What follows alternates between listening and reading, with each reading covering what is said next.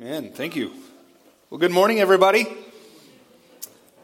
It is wild in the house today, and that is okay, right? Because it's cool to see everybody in here all at the same time as a family, as a church family. And we're a couple things and a couple reasons that we did this family service. Number one, just to have family together all in the same room. But number two, just to give our volunteers a break, all right? And so you're like, I would rather serve in Kid City than, no, maybe. But again, I want to thank you so much for what you have done this past year as our volunteers in Kid City. And so whether you're in Kid City or not, let's give them a round of applause. Thank you for pouring into our kiddos and doing what you do for our kiddos. Yeah. And also in the back we have, and I think they're handing them out, some little coloring sheets and just some different things to keep them busy and entertained, or to help you keep them busy and entertained.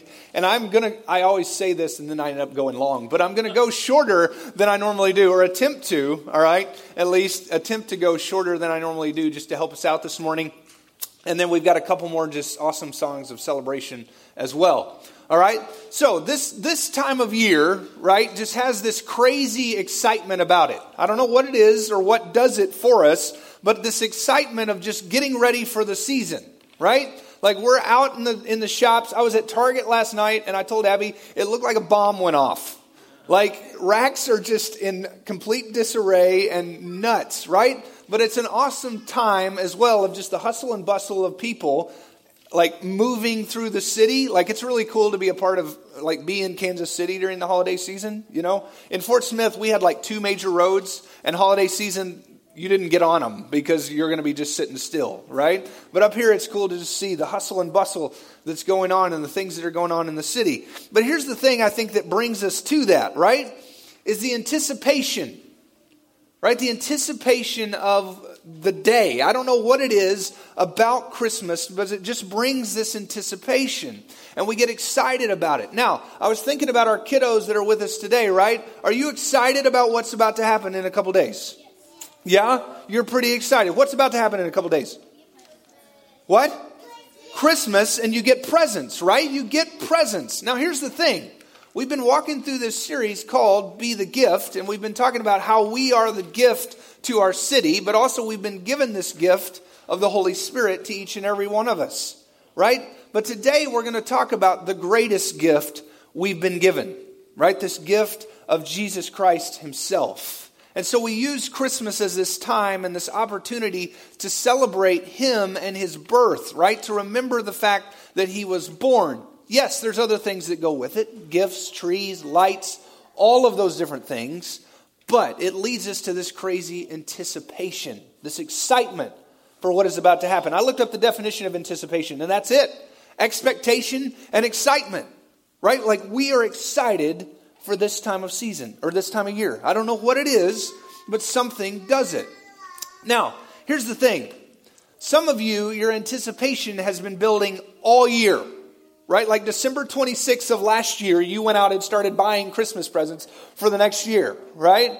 I used to have an assistant that she would buy all through the year, like her Christmas gifts. And so January, she started shopping for that next year. But some of you, anticipation there. Some of you, it's like anticipation today, right? Like I've got to go buy the rest of my gifts or even start buying gifts today, right? But your anticipation builds for the season. And then all the things, we put them in place. Right? Think about that for a second. All the things we put in place, okay? Stockings, Christmas tree, Christmas lights, decor, the presents start to slide under the tree, and all these different things, and the excitement in the house builds. Does it not? Like it builds. So the funny thing is, like at our house, the other day I walk in the room, and there's 2 presents out in the middle of the room, and there's 2 little boys sitting there shaking them. Right? Like the excitement has built, and the anticipation is there. Now, here's the thing. When Jesus was born, there was a great anticipation. Now, as Austin mentioned, there were some prophecies that had come many years before Jesus was even a thought or a baby, right? Like there were prophecies that came into place. But here's the thing. After those prophecies came to Isaiah and came to Micah and others, like those prophecies came, there was this period of nothing. Right?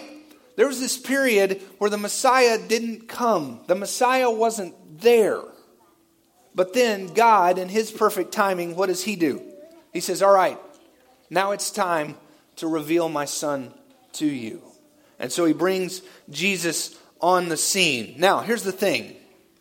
The anticipation was for the ones that knew what the gift was. Right? So think about that for a minute. Who knew who the gift was? Well, Mary knew what the gift was. Right? Or she kind of did. Right? Joseph kind of knew what the gift was. And all of these people that knew what the gift was, there was great anticipation for them because they knew that the Messiah was coming. Now, I don't know about you, but for me, I love surprises.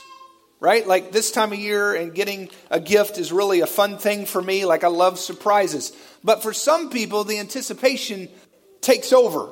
And they do better when they know what the gift is. Right? When they know what the gift is, their anticipation does a little better. So my dad, he used to take his presents and he would take his pocket knife and he would slide it behind the tape just right so that it would open up his gift. So that he knew what it was. He just did better with that. So we used to have to disguise our presents and put bricks in there or like coins or all these different things. He even admitted one year that he cut a little hole in the box to look in the box and then put it back. Like he needed to know what was in the box. He needed to know what the gift was. But here's the thing, right? These people knew who Jesus was. He was the Messiah. Right? And so they got excited about it. Now, here's the thing. I started kind of thinking, okay, if we're talking about a gift that is Jesus, and we compare that to the gifts we get, here's one thing that came to mind, okay? The greatest gifts typically have a great story behind them. Right? The greatest gifts typically have a great story behind them. Now, I was reminded of this a couple of weeks ago when we had our staff Christmas party. We were challenged as a staff to bring something that was sentimental to us and then tell the story that goes behind it.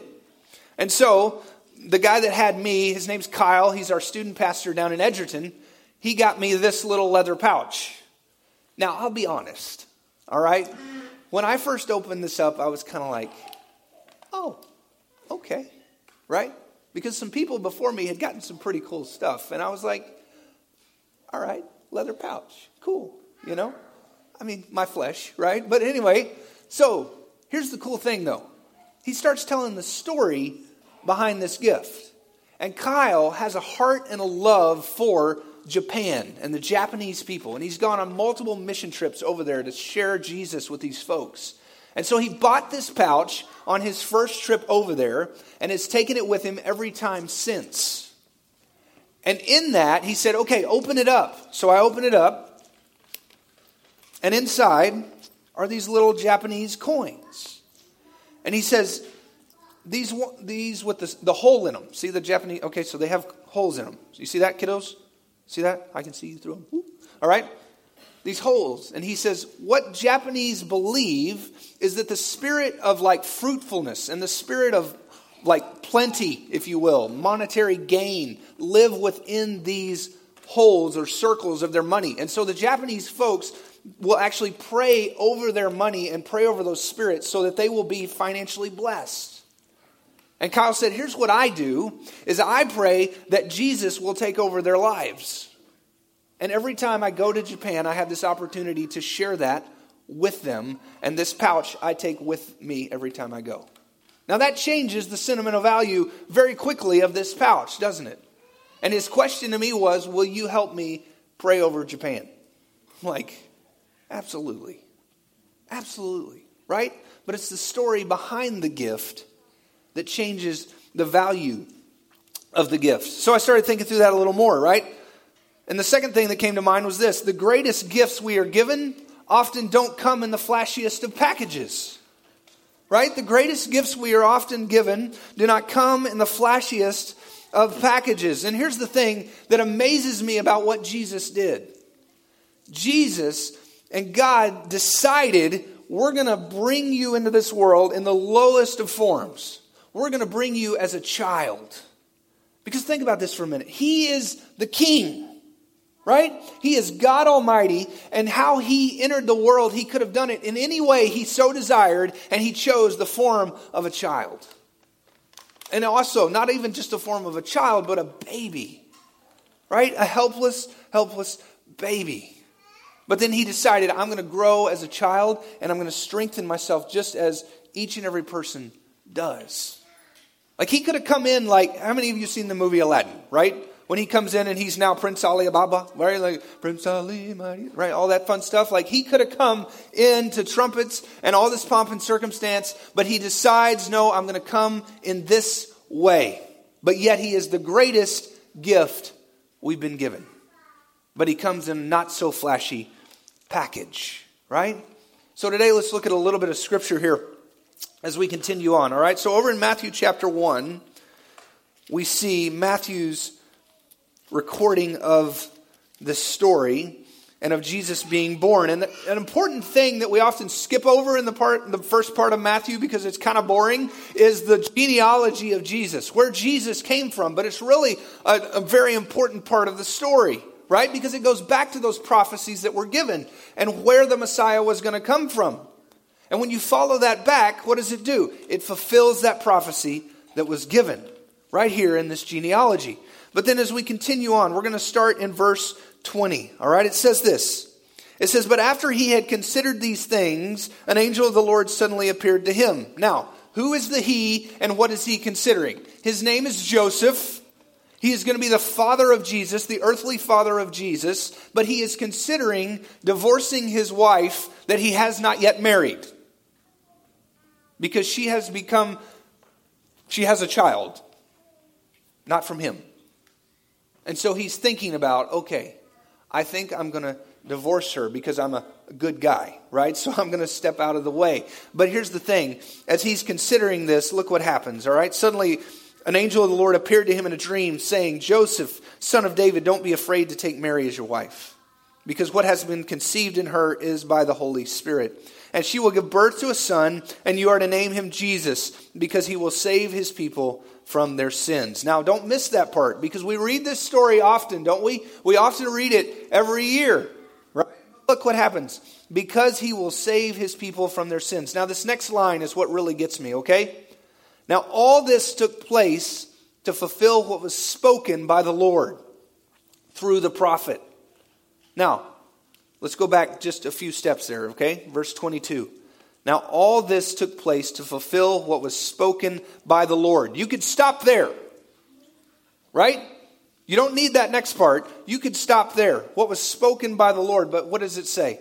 Through the prophet, and the prophet Isaiah. In Isaiah 7, it says this. It says, see, the virgin will become pregnant and give birth to a son, and they will name him Emmanuel, which is translated God with us. So when Joseph got up from sleeping, he did as the Lord's angel had commanded him, and he married her, but did not know her intimately until she gave birth to a son, and he named him Jesus. Now, there's fulfillment in that prophecy. But as we continue on, flip over to Luke chapter 2. And we're going to see again just this continuation of fulfillment. And we're going to start in verse 1. Again, a story that we read often, but maybe there's some things we just skim over or skip. All right, so the first, in those days a decree went out from Caesar Augustus that the whole empire should be registered. And the first registration took place while Quirinius was governing over Syria, which was a real person in a real place and a real thing that happened. So everyone went to be registered, each to his own town. And Joseph also went up from the town of Nazareth in Galilee to Judea, to the city of David, which is called Bethlehem, because he was of the house and family line of David. So there we see that genealogy that's talked about in Matthew is again brought into the book of Luke. Now, as you continue, to be registered along with Mary, who was engaged to him and was pregnant. And while they were there, the time came for her to give birth. Then she gave birth to her firstborn son, and she wrapped him snugly in cloth and laid him in a feeding trough, because there was no place at the lodging place. Now, here we see multiple times that prophecy is fulfilled. Look here. The city of David, the place that he was going to be born, right? The woman, or the status, if you will, of the woman who gave birth. and then also the fact of where he would be laid once he was born. They continue to be fulfillment of this prophecy in this birth of Jesus and who he was. Now, when we get that awesome gift that we love on Christmas, right? What's the next thing we do? We celebrate. Oh man, do we celebrate, right? I love those YouTube videos where kids open something and it's exactly what they wanted and they're just screaming and they're running around the room and all these different things. Or like the Disney World ones where they open those up and they're like, we're going to Disney World, and they're just ecstatic about their gift. Right? They celebrate it. Well, there was no difference here on this gift that was born on this day. There was a great celebration. Look in verse 8 of chapter 2 in Luke. In the same region, shepherds were staying out in the fields and keeping watch at night over their flock. And then an angel of the Lord stood before them, and the glory of the Lord shone around them, and they were terrified. But the angel said, "Don't be afraid, for look, I proclaim to you good news of great joy that will be for all people. Today a Savior, who is Messiah the Lord, was born for you in the city of David. And this will be a sign for you. You will find a baby wrapped snugly in cloth and lying in a feeding trough." And suddenly there was a multitude of heavenly hosts with the angel, praising God and saying, "Glory to God in the highest, and peace on earth to people he favors." Right? Like, how beautiful is that celebration? These guys, these angels, these shepherds know, or the shepherds find out, if you will, right? They know what the gift is. The gift is the Messiah. The Messiah has come. Now it's time to celebrate. And so look here. The celebration was from those who had anticipated Jesus coming, but also from those who knew the story behind the gift, and also from those who knew that there was no pomp and circumstance required, and from those who knew what the gift was going to mean to others. And then he came in the most humble of ways, but yet the greatest gift that was ever given. Now, if we go back into this and we go into verse 11, look again, it says, "Today a Savior, who is Messiah the Lord, was born for you in the city of David." Right? But here's the great thing right before that. "Don't be afraid, for look, I proclaim to you good news of great joy that will be for some people." No, all people. Right? It will be for all people. This is the beginning of the gospel, if you will. This is the beginning of Jesus' story. This is the beginning of the good news that is to come. Now, here's where we are today. All right? Maybe today you don't necessarily know that greatest gift. You don't have Jesus in your life, right? Maybe that's where you are. And that's a step that maybe today is the time that you can take. And this can be a new Christmas season for you in knowing Jesus. But if you do know Jesus, here's the thing. Celebrate it, right? Celebrate it because you have been given the greatest gift. The greatest gift has been given to you. And when we talk about being the gift to our community and to our city, we have an opportunity to share this beautiful gift with them.